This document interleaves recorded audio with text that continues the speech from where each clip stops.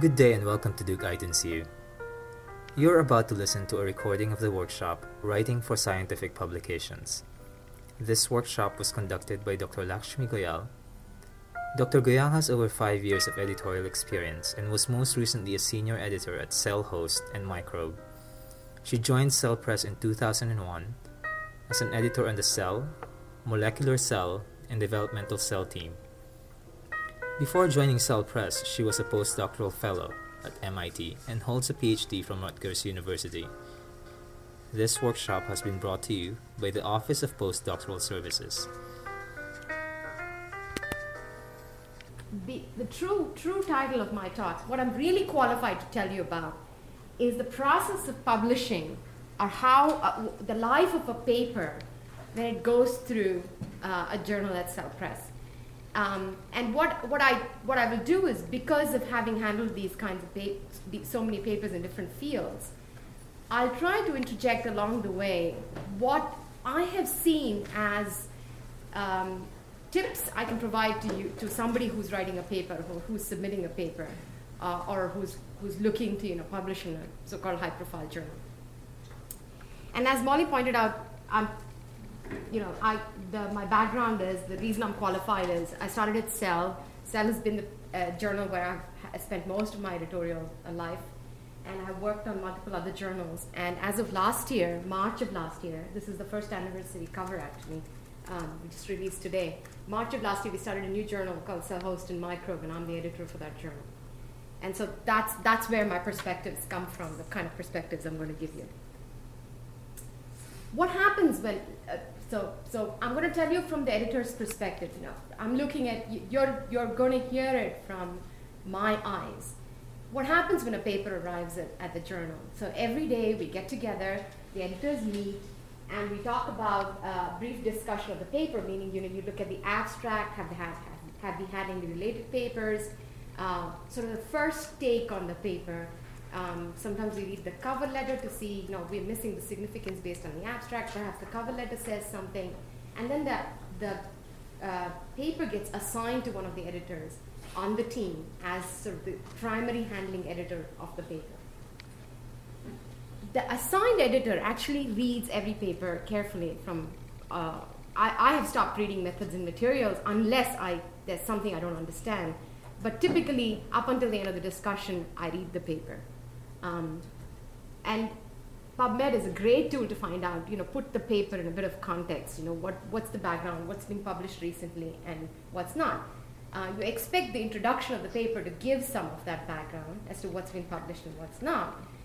But in some cases, people do miss some very recent, very relevant citations. And PubMed is really where you can find out what's already known in the field.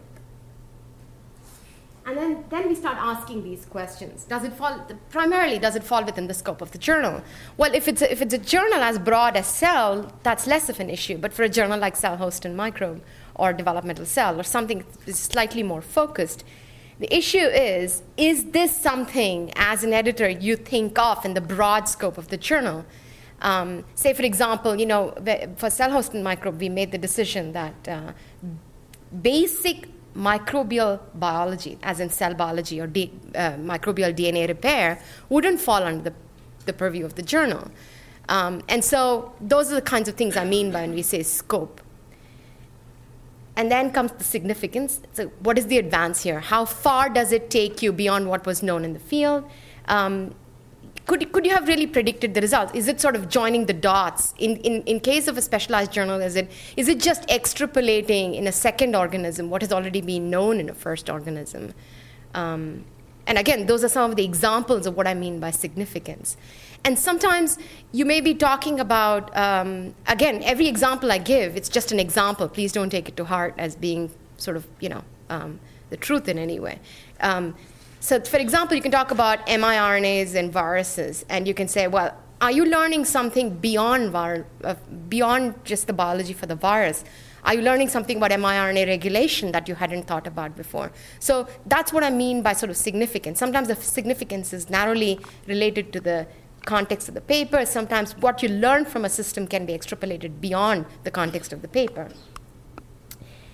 And really, for a journal of the caliber of definitely Cell and any other Cell Press journal, it's always nice to have a paper that sort of opens up a new way of thinking about something, or a new line of research, or you're going that one step beyond rather than just status quo of the field.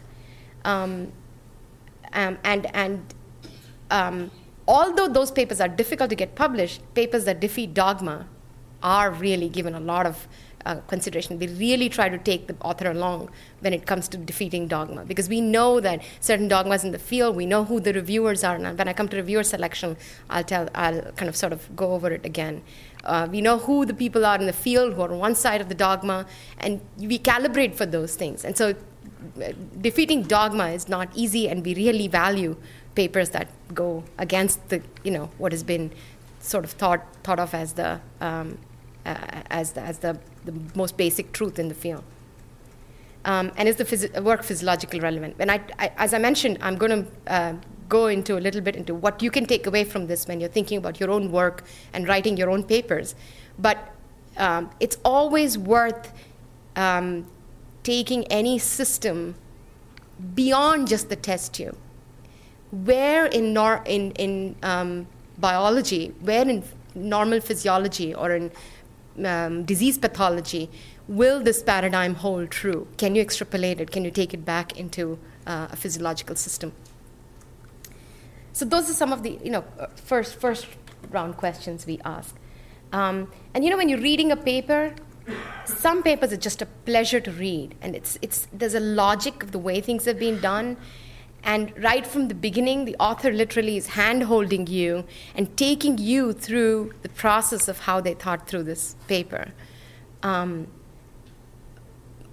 again, in trying to give you some tips on how to write it, but that may not necessarily be how the research was done, mind you.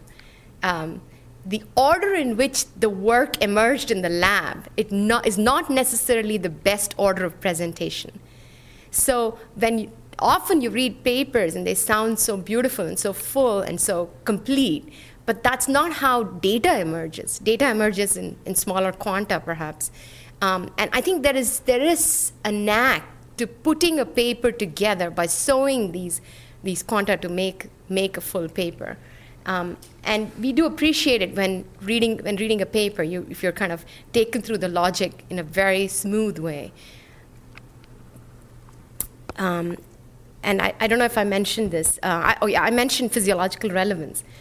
But the other question we ask is there causality? Is there, in this day of RNAi, I know some of you are not biologists, but at least in biology I can tell you, in this day of RNAi, I think it's almost expected to say, can you knock out, if you have a pathway or a gene, can you knock it out and show that you get a consequence? Can you causally relate it, or is it a correlation?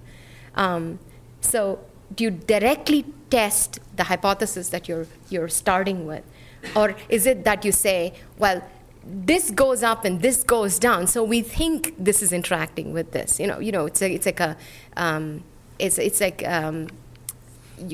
You're sort of joining the dots, and the dots are pretty far away. I talked about physiological relevance. And finally, technical quality. This is the reason I said I don't often look at the methods in the paper, because we do leave the technical quality assessment to the reviewers, at least at this stage of the proceedings.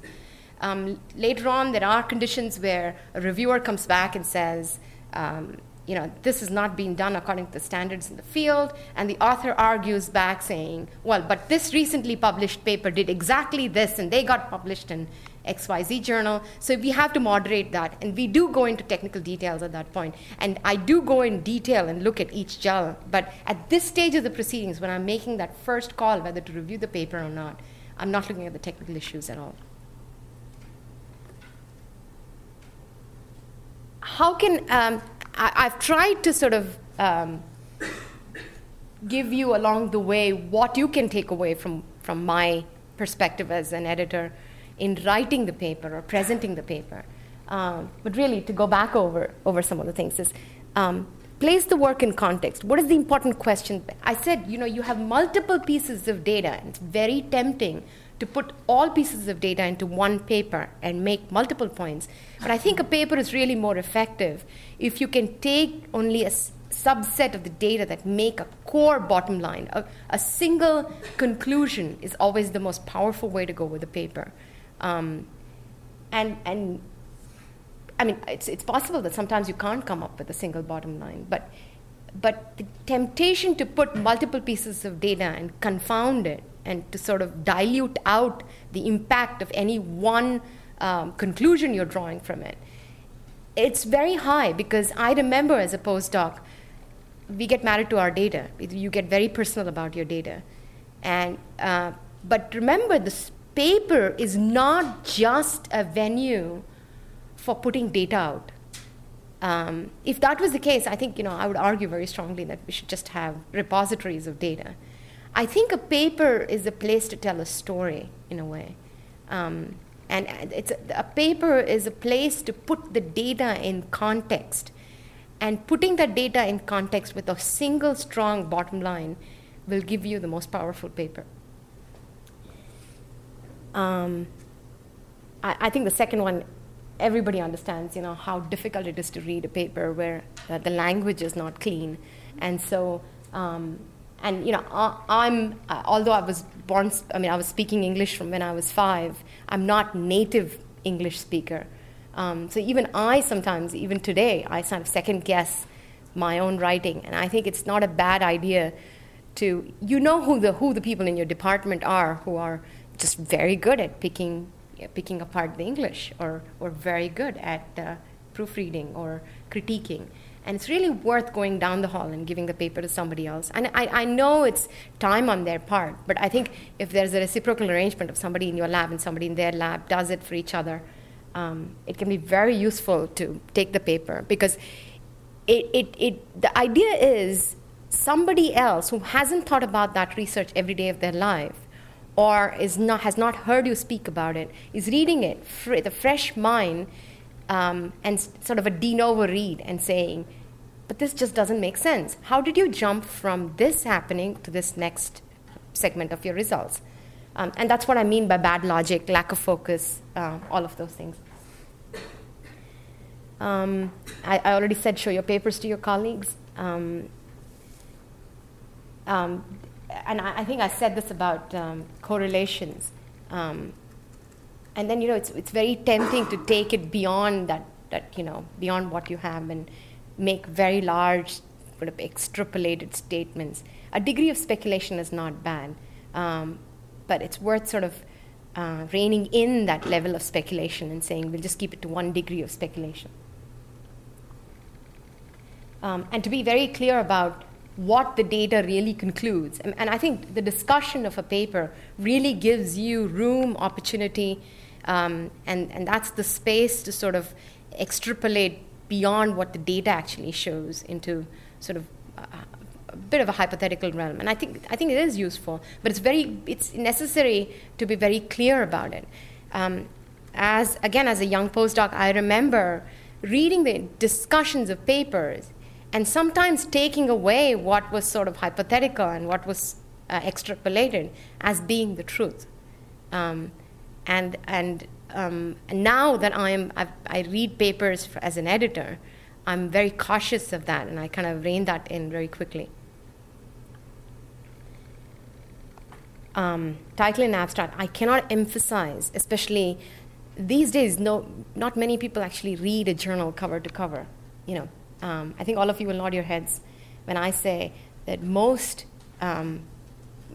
research you're finding through PubMed searches. And what do you see first in PubMed is the title and the abstract. So I cannot overemphasize the importance of having an effective title and an effective abstract, especially abstract. So we typically edit, extensively edit every abstract that before publication. So the abstract you see at the time when you read the journal is not what the author sent in at all, in 90% of the cases. So writing a good abstract, especially because remember, we have a 150-word limit. Different journals have different limits, but it's typically, anywhere between 100 and 200 words. In 200 words or less, you have to tell your audience what the core message of the paper is. And I think it's a bit of an art, and doing that well, as I mentioned, because of all literature being searched through PubMed today, which only shows abstract and title. I think abstract and title are critical. This is a sort of a cartoon that illustrates some of what I've been trying to say. The other things we do look at the cover letter. The cover letter is a place not to reiterate the abstract. It is a place to say beyond what the abstract is able to show. It's a place to sort of put your work in context of something of broader literature and say the novel aspects or the parts of this paper that really take things forward are X, Y, Z. Maybe a 3-point sort of highlighting what the significance of the paper is beyond what the abstract can tell you. So I would say, it's worth taking the extra time to write the cover letter. It's much like, I think I was told when I've been applying for jobs, that while your CV tells a lot about you, your cover letter is really your voice to the person who's reading. And in a way, your cover letter is your voice to be able to speak to us editors directly, because the cover letter is not seen by the reviewers. It's us editors who see the cover letter. So it's worth putting, what are the salient findings? 2 sentences. Do not reiterate the abstract. It's worth saying what's the significance of the findings to general readership. It's worth putting in what different fields. I was talking about RNAi and viral infection. Perhaps there's a finding in there that goes beyond just viral biology, and it's maybe appealing to people who think about RNAi, who are not necessarily virologists. So that's what we mean by what fields would be interested. And you can always, if you're writing a paper, every journal has a different format of writing the paper. So you don't want to format the paper or start writing the paper, putting the final version together, unless you have a sense of, I'm thinking of whatever, Cell, but are they even interested in this paper? Is this even in the realm of things they'll consider? You can send a pre-submission inquiry. The pre-submission inquiry can, the details are often found on the websites of the journals, all journals, and I think Nature and Science have it too. And in the pre-submission inquiry, it's worth attaching a draft abstract, a title, worth stating some of the things that I mentioned here for cover letter, and asking, is the paper appropriate for the journal? And if it's not, but if you're willing to say, I'm willing to do that extra work that it takes because I really am keen on getting this paper published, or at least getting it considered for this journal, asking or communicating with the editor to find out what would it take to make this a strong candidate for the journal. It's like, I have this result. It may be a start. It may be preliminary. You think it's a very exciting result, but it's worth having that communication with the editor and some back and forth to figure out what you need to bring it to the level where the editor will consider it. So at that point, the first editorial decision on a paper, remember I said I don't look at the technicalities, I'm looking at certain things. I do read the paper fully. To send it out for review or return it to the author. It's returned to the author within 1 to 3 days. That's a bit seasonal because it seems summertime, we're all traveling, and the submissions tend to be higher. Just before Christmas, everybody thinks they want to dump their paper. Just before the holidays, everybody wants to dump their papers on you. And typically, we are short-staffed too because people are taking time off. So it may take more than 3 days, but we try our very best to do it within 24 to 48 hours. Send out for review. Typically 2 to 4 experts. We try to get at least 3 people. On an average, every paper has, again, it's an average, has 3 reviewers, and I'll come to reviewer selection in a bit. And a review, at least for Cell Host and Microbe, it's taking 3 weeks to get a paper reviewed. So we are aiming at all points to get a final decision to the author back in 4 weeks from the time it was submitted, because a review takes 3 weeks. By the time you make a decision, especially if the decision is a difficult one. So role of the reviewer. The reviewer, we're expecting for technical merits of the paper. I think I have one on reviewer selection too, but if I don't, I'll touch on it. So we're asking for expert advice on the technical merits of the paper as well as the conceptual advance. In journals that are edited by professional editors, like the Cell Press journals, we have a certain leeway. We do overrule reviewers, and we are able to make decisions because I say, as an editor, I say I think it's a cool paper, and as long as there are no technical faults in the paper, and as long as the reviewers sign off on it on the technical level, I'm going to overrule the conceptual aspect. Having said that, though, we are looking for people in the communities to say, yes, this is an interesting paper. So we are looking for some sort of a feedback from the reviewers on the conceptual aspects of the paper.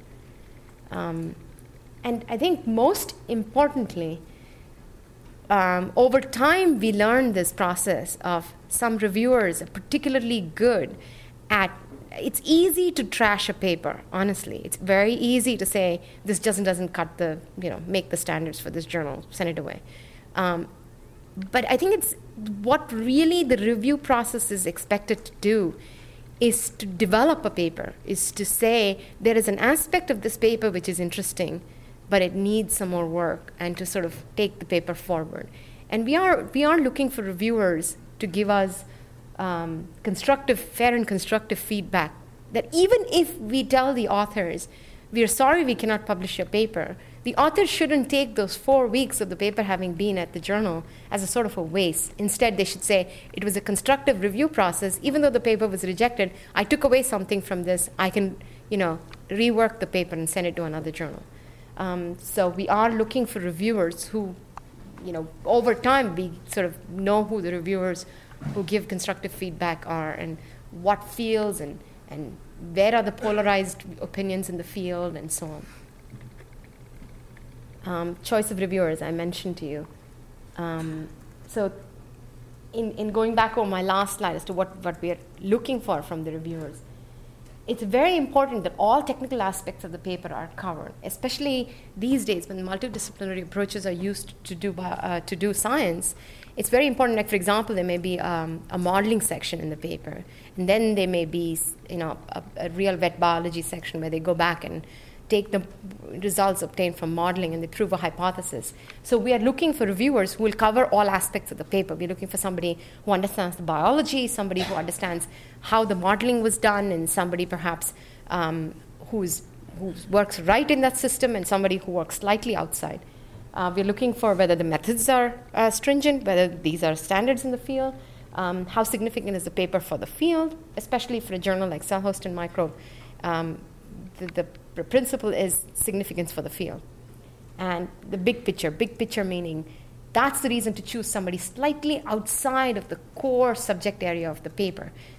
Because we're asking, an average reader, somebody who doesn't think about miRNAs in virology, in viral miRNAs, but you read the paper, is it something you take something away from? I mean, every paper should have some readability and value to it, and we're always looking for that big picture, and that's the reason to choose somebody. For example, for a plant innate immunity paper, we might choose a mammalian innate immunologist, because we would like to hear, maybe yes, for that paper is, of course, probably going to be applicable to people who are in the plant field. They're all going to like it. But we would like to hear the mammalian innate immunologist say, yeah, I found something interesting in this paper. That's what we think. I mean by saying big picture. Should you exclude or recommend reviewers? Yes, you can exclude and recommend reviewers, but do not exclude the whole field. It makes life very difficult for us. So typically we ask you to maintain reviewer exclusions to between 3 and 4 reviewers. And the other thing we get is please exclude so-and-so and all his colleagues, all her colleagues, or whatever. Everybody who's ever worked with them has to be excluded. Those kinds of expectations are unreasonable. And once you have asked us to exclude 3 or 4 people, we value and we respect those exclusions to the last T. We will never send the paper to those people or people in that institution even. And we typically don't send papers to immediate collaborators. We will not send papers to your postdoctoral advisor, for example, after you've started your own lab. So there are certain rules. You don't send papers to people in the same institution. That becomes difficult with an institution like Harvard, which is so large. So in that case, we say at least, if you know they're in the same department, you don't send the paper to the same person. And truly, I try to avoid sending it to the same person with the same institution, whether they know each other or not is not consequential. And about recommending reviewers, yes, you can recommend reviewers, as many as you like. And sometimes we do find it very useful, and we do use your recommendations. But unlike the case of the exclusion, where we will take your suggestion of excluded reviewers very seriously, your recommendations may not necessarily be used. Although I did say they were useful.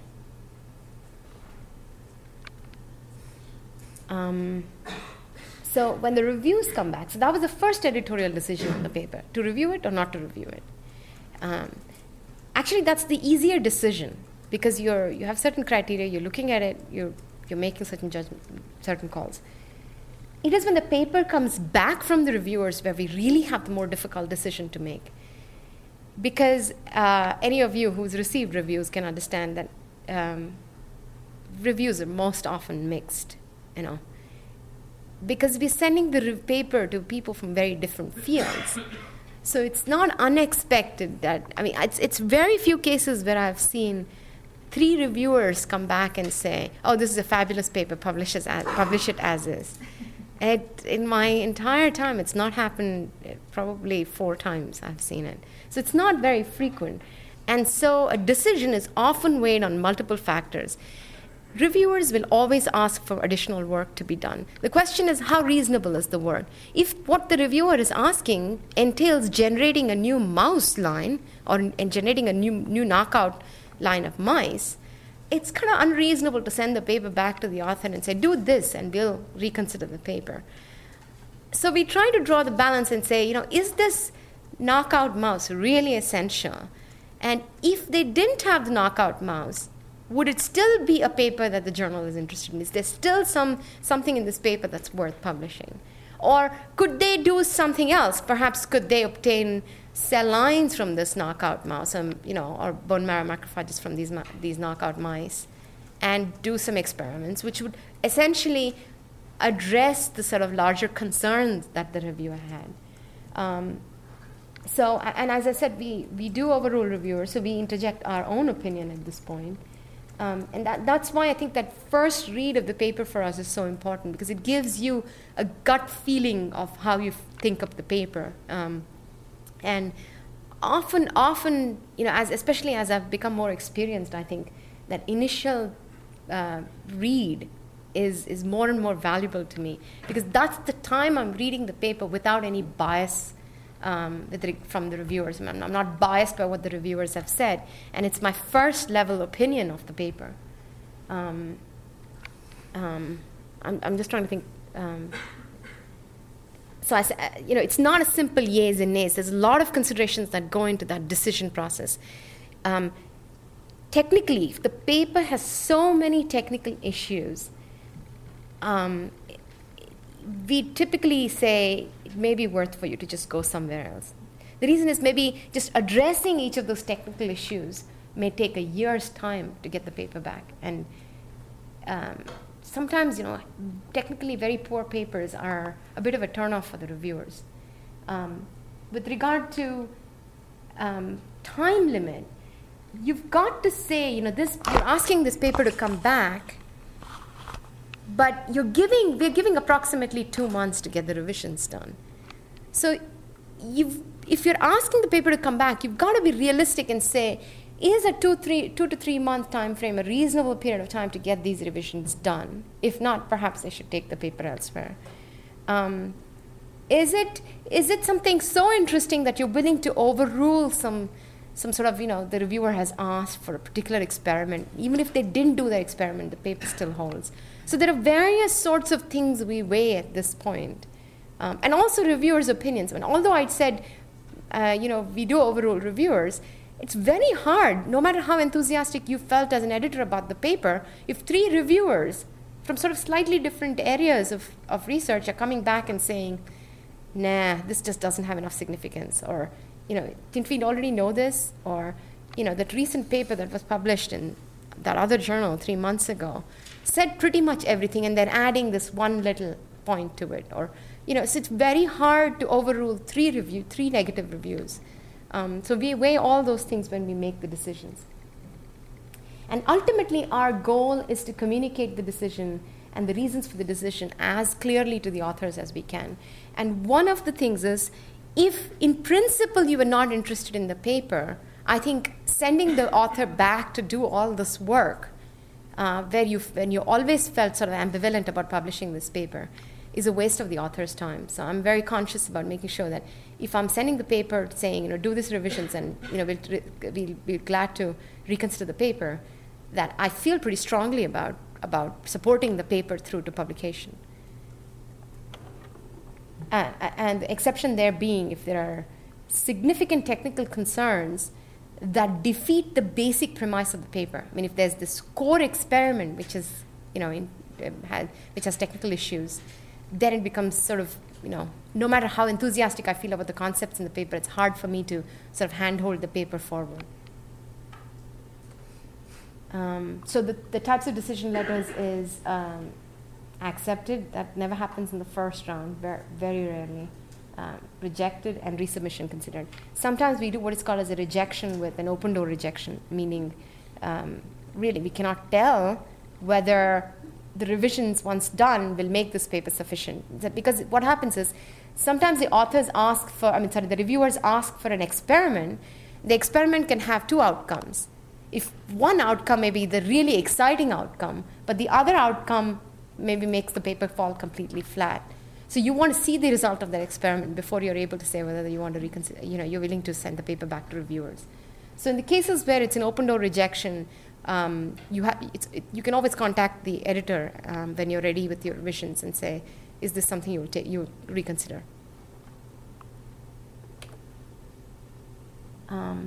When we invite the resubmission, that is, do these revisions and we'll send it back to the reviewers, it is important, I would say, to provide a point-by-point, I think most of you know this, to provide a sort of a response to the reviewers, explicit, open response to the reviewers. And at that point, a few things I have noticed is if there is a portion of the reviewer's request that has not been complied with, rather than just hiding it under the rug, it's actually better to be honest about it and to explain your position to the reviewers. Because I think reviewers get annoyed again when their comments have been completely ignored. Ignoring reviewers' comments is not a very wise thing to do.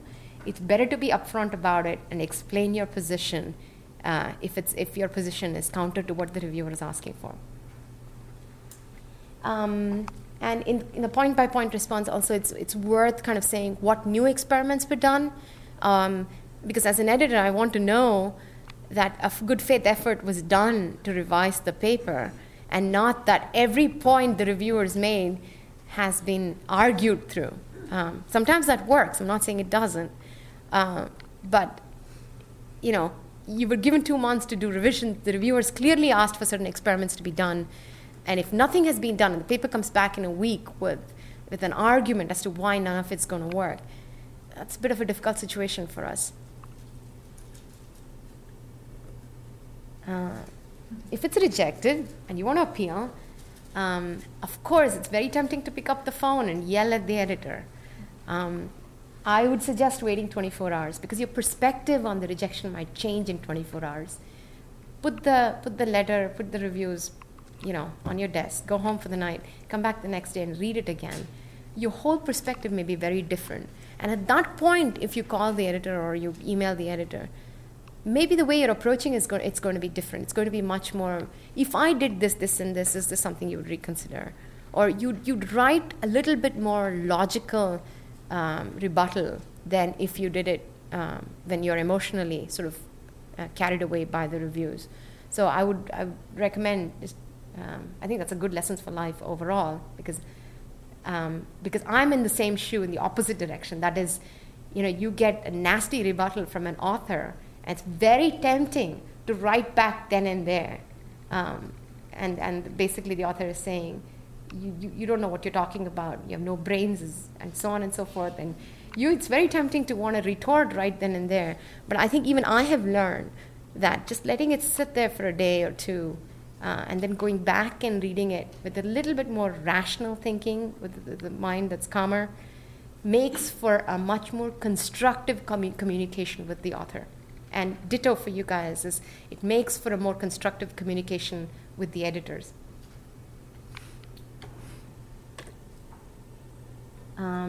Appealing a decision, editors do make mistakes. And no matter how much I say about, we know that who are the reviewers who are polarized on a scientific position, and where there are contentions in fields and so on, there are still reviewers where we don't understand, sometimes there are, contentious issues, and they come out in reviews. So, and if we do make mistakes, you can always persuade us to try to change our minds. I would say emailing is at least emailing first and saying, then can I have a conversation with you, is a great way to go to contact the editor. Send an email describing your position as to why you think the reviews were unfair, if that's what you think, why the decision was unfair, if that's how you think, and then say, is it possible to set up a time when we can talk about this? And scientific arguments only, not that you are such a nitwit editor that none of that, just scientific arguments only. And I have learned a lot from my interactions and communications with the author. And I think the more you interact, the reverse also. I do believe that there's something to be learned from both sides and from every criticism. And although I've had cases where the author gets very personal about review in the beginning, but eventually the paper makes it, or eventually even if the paper gets rejected, when the paper does get published elsewhere, the most authors eventually feel that the review process took their paper forward and it made for a better paper.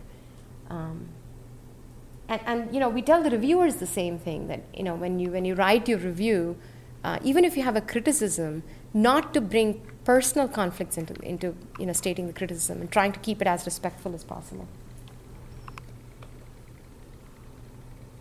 So in conclusion, take a core message of the data you have. I think I used to feel the best way to do it was lay all your data out on a conference table or a big table, and actually put it together, not in the order in which the data was obtained in the lab, but in a potential 7-figure paper or 5-figure paper, whatever you want to do, and say, this could be figure 1, A, B, C, and so on, and see if it weaves a story, and then take out all the pieces of data that don't fit into that sort of structure. And core one central take-home message can really work much better for a paper, I think. And remember, the editor is there to work for you, and I do believe that communication with the editor, right from the time of pre-submission inquiry, can actually benefit you and the paper. Glad to take questions.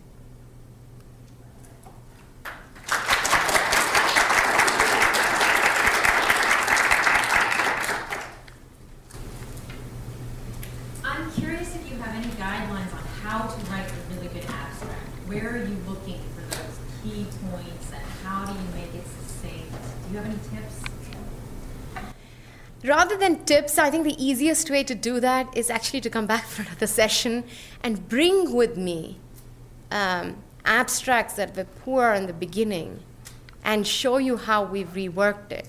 And I have a feeling if I give you a few, there are times it takes me 2 hours to write an abstract, to rework an abstract. Sometimes maybe just bringing those examples and putting them up and talking about them in a sort of a workshop fashion might actually be, it's very hard for me to say. So there are few, of course I can give you a few typical 4 sentences as guidelines. Like, for example, you want to start with establishing the background, right?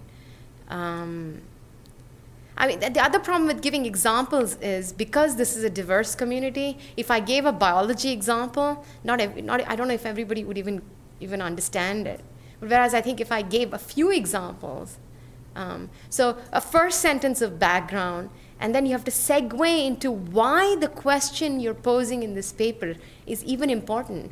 I mean, you may be very excited about a story, but if you can't communicate that excitement to the reader, why should I be excited about your story, your research, or that what is given in that paper? So I think that second sentence has to be, I mean, remember, you're really short on words. So what I tend to do is at the first pass, I don't worry about length. And then I start to really edit, and say, do I really need this? Do I really need that? And in doing that editing, what people tend to do is you put in jargon. I mean, pardon all the immunologists here, but immunology, for example, is full of jargon. Don't assume, especially for a journal like Cell Host and Microbe, which is trying to cross disciplines, don't assume that the jargon that's very commonly used in your field of research is something that a non-specialist would understand. Tregs, I mean, everybody, Tregs for immunologists is everyday stuff, but really, what are Tregs? Things like that. So first pass, you write out, the whole thing, and then when you're trying to edit, don't compromise on these on defining these terms. And the second thing is, so the first sentence is background. Second sentence is, why do you think, so in the context of that background, what's the question? What is it that is important here? And then you go into your results. The other thing people do typically is, again, this is our tendency to be so fond of our results that you want to state every result in the abstract. Doesn't work. And you also, it's very, very typical to want to say how you did it. I mean, the tour de force approach of, some fancy microscopy, unless that is one of the take-home messages of the paper, that this is the first time intravital microscopy has been used to see a pathogen infection of dendritic cells in vivo or something like that, to talk about the methodology in detail in the abstract is really distracting. I think you're taking away from the and I think it's worth leaving, so I would say the next 3 sentences should be your results, stated as succinctly as possible. And I would say the last sentence should be some sort of a take-home message. It either could be a summary or it could be the implication. Yeah?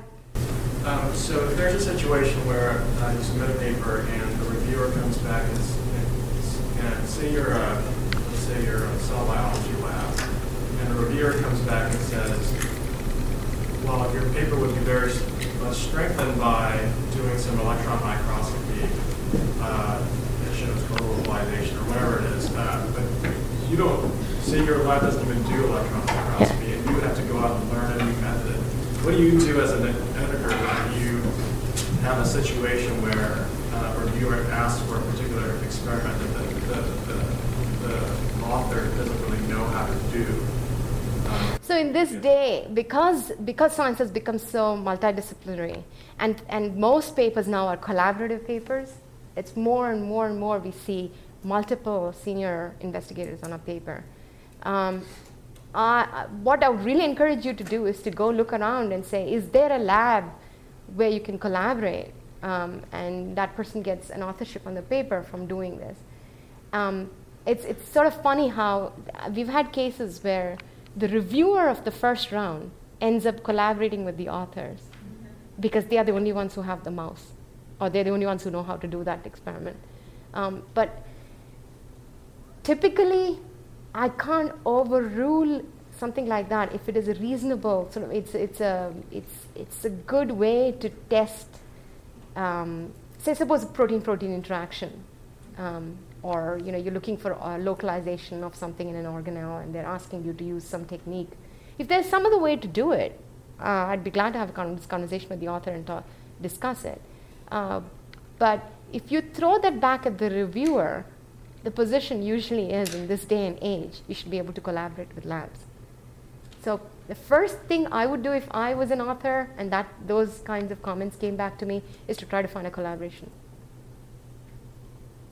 And if that's not possible, then start to ask, what is the deeper, so any experiment that you think is not doable, what I would say is ask yourself the question, what is the underlying problem that they're trying to address? What is the underlying question they're trying to ask? I mean, they may be suggesting you do it by this, whatever the technique they've asked you to use is. But the technique is really not consequential. What it is they're asking to see more support of the fact that these two proteins localize there or interact there or whatever it is. Can you approach that by some other technique? Something you know your lab does well, or you know you can establish a collaboration rather rapidly. I would always ask, if you can establish a collaboration in this day and age, collaborative projects, I think really make for a stronger paper. But if you cannot, I would say, what is the underlying question that's being asked here? And can you address it some other way? Yep. What's the percentage of you reconsider the publication after you reject it? So you're asking first round you're asking. Different journals, it's different, I have to be honest, because Cell receives far many more submissions. Cell Host and Microbe is a young journal, so the number of papers we receive is far less. So unfortunately, I don't have full numbers for you from Cell right now because I've not been at Cell for a year now. But at Cell Host and Microbe, I would say 45 to 50% of the papers are called back in. About 40% of the papers are called back in. So if they have common, such as your paper is so long, and if you cut it short, we'll be considering. What's your suggestion? What's your recommendation? Do I still consider to submit again, or I have to switch to another journal? There's something about reading the review, the editor's letter. I mean, it's a bit of the editor's speak is never very direct speak. We'll never tell you, we've got a bunch of trash in this paper, take it away. That's not how we'll ever say it. I'm being crude here, but so you've got to read through some of that editor speak. And, I've been asked this very often, and if I read a letter, I can tell you immediately what the editor is trying to tell you. If there is an explicit invitation for resubmission, it'll be in the very first sentence, first or second sentence. And it will say something like, we'd be glad to reconsider your paper, or happy to reconsider your paper, provided this happens. Okay, and if the obvious indication is not there, then you have to start reading a little bit deeper into the letter. And if it is just a matter of reducing length and so on, it should be pretty explicitly stated.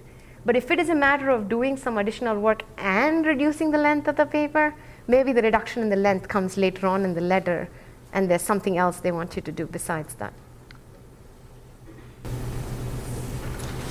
What should the author have ready before making a pre-submission call to the editor? You should know what your paper is going to be about. You should have the structure. I mean, you haven't written, even if you haven't written the paper, it's okay. But you should have a clear idea in your head what the structure of your paper is. What 6 figures, 7 figures, whatever you're going to put in it. What is the core conclusion you're going to make at the end of it? Remember, data can be interpreted in many ways. I mean, you can look at a piece of, unfortunately, all my examples were from biology, I'm sorry. You can look at a paper and say, I'm gaining new insights into PI3K biology here, signaling. It could be a signaling angle. But then you might have gone and then at the end of the thing tested it in some model of cardiac hypertrophy or something, and then you have some insight for disease. Now the question is, how are you going to put it? Are you going to put it as insight for the disease, so you bring the disease up front and say the mechanism is the signaling pathway, or you're going to say this signaling pathway has this little nuance and it is relevant because look, it applies to this the pathophysiology of cardiac hypertrophy. I mean, how are you going to place it? So you should have the idea in you. It's like let's put it this way: you are building a house, you need a blueprint. You need to have the plans in order to say, who is the which construction company you're going to use.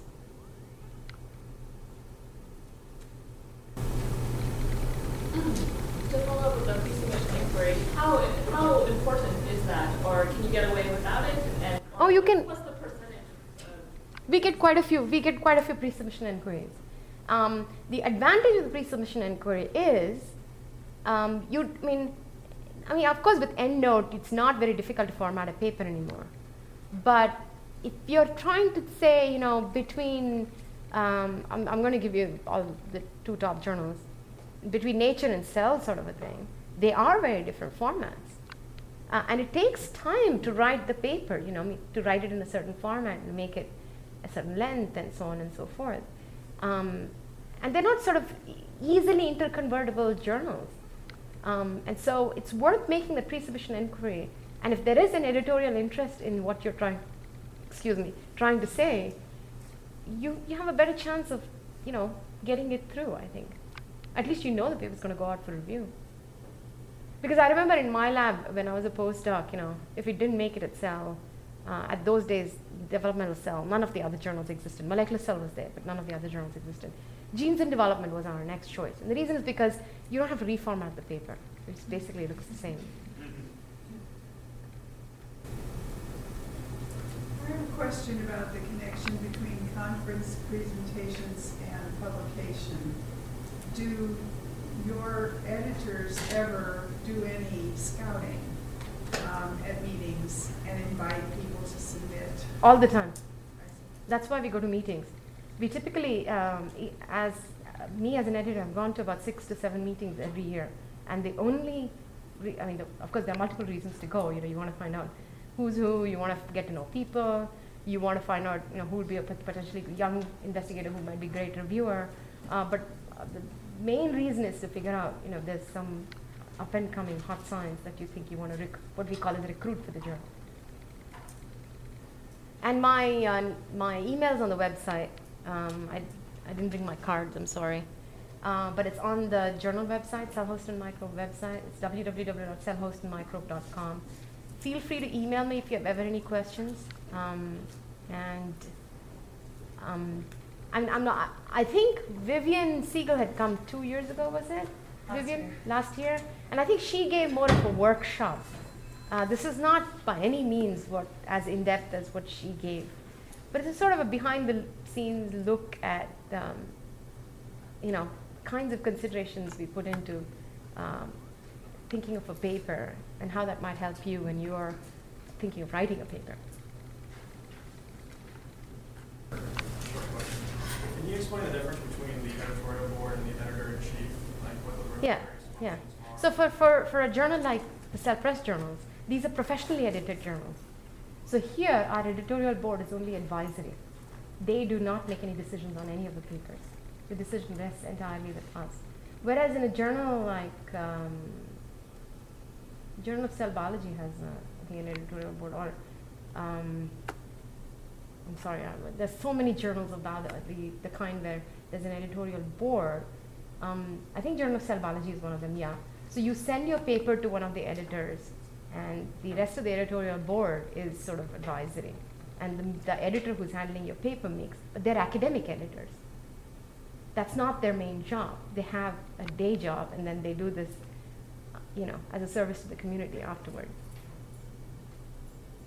Did I make it clear at all? The editor-in-chief in that case is sort of guiding the journal along, but they're not making decisions on particular papers. In those cases, the decisions on particular papers rest with the person who's editing your paper, the academic who's editing your paper. Do you understand the two models of publishing? The academic editors and the... Like PLOS Biology has professionally run professional editors, whereas PLOS Pathogens has academic editors.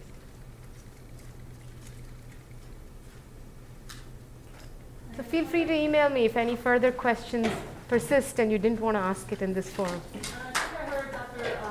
Goyal actually volunteered to come back and host a workshop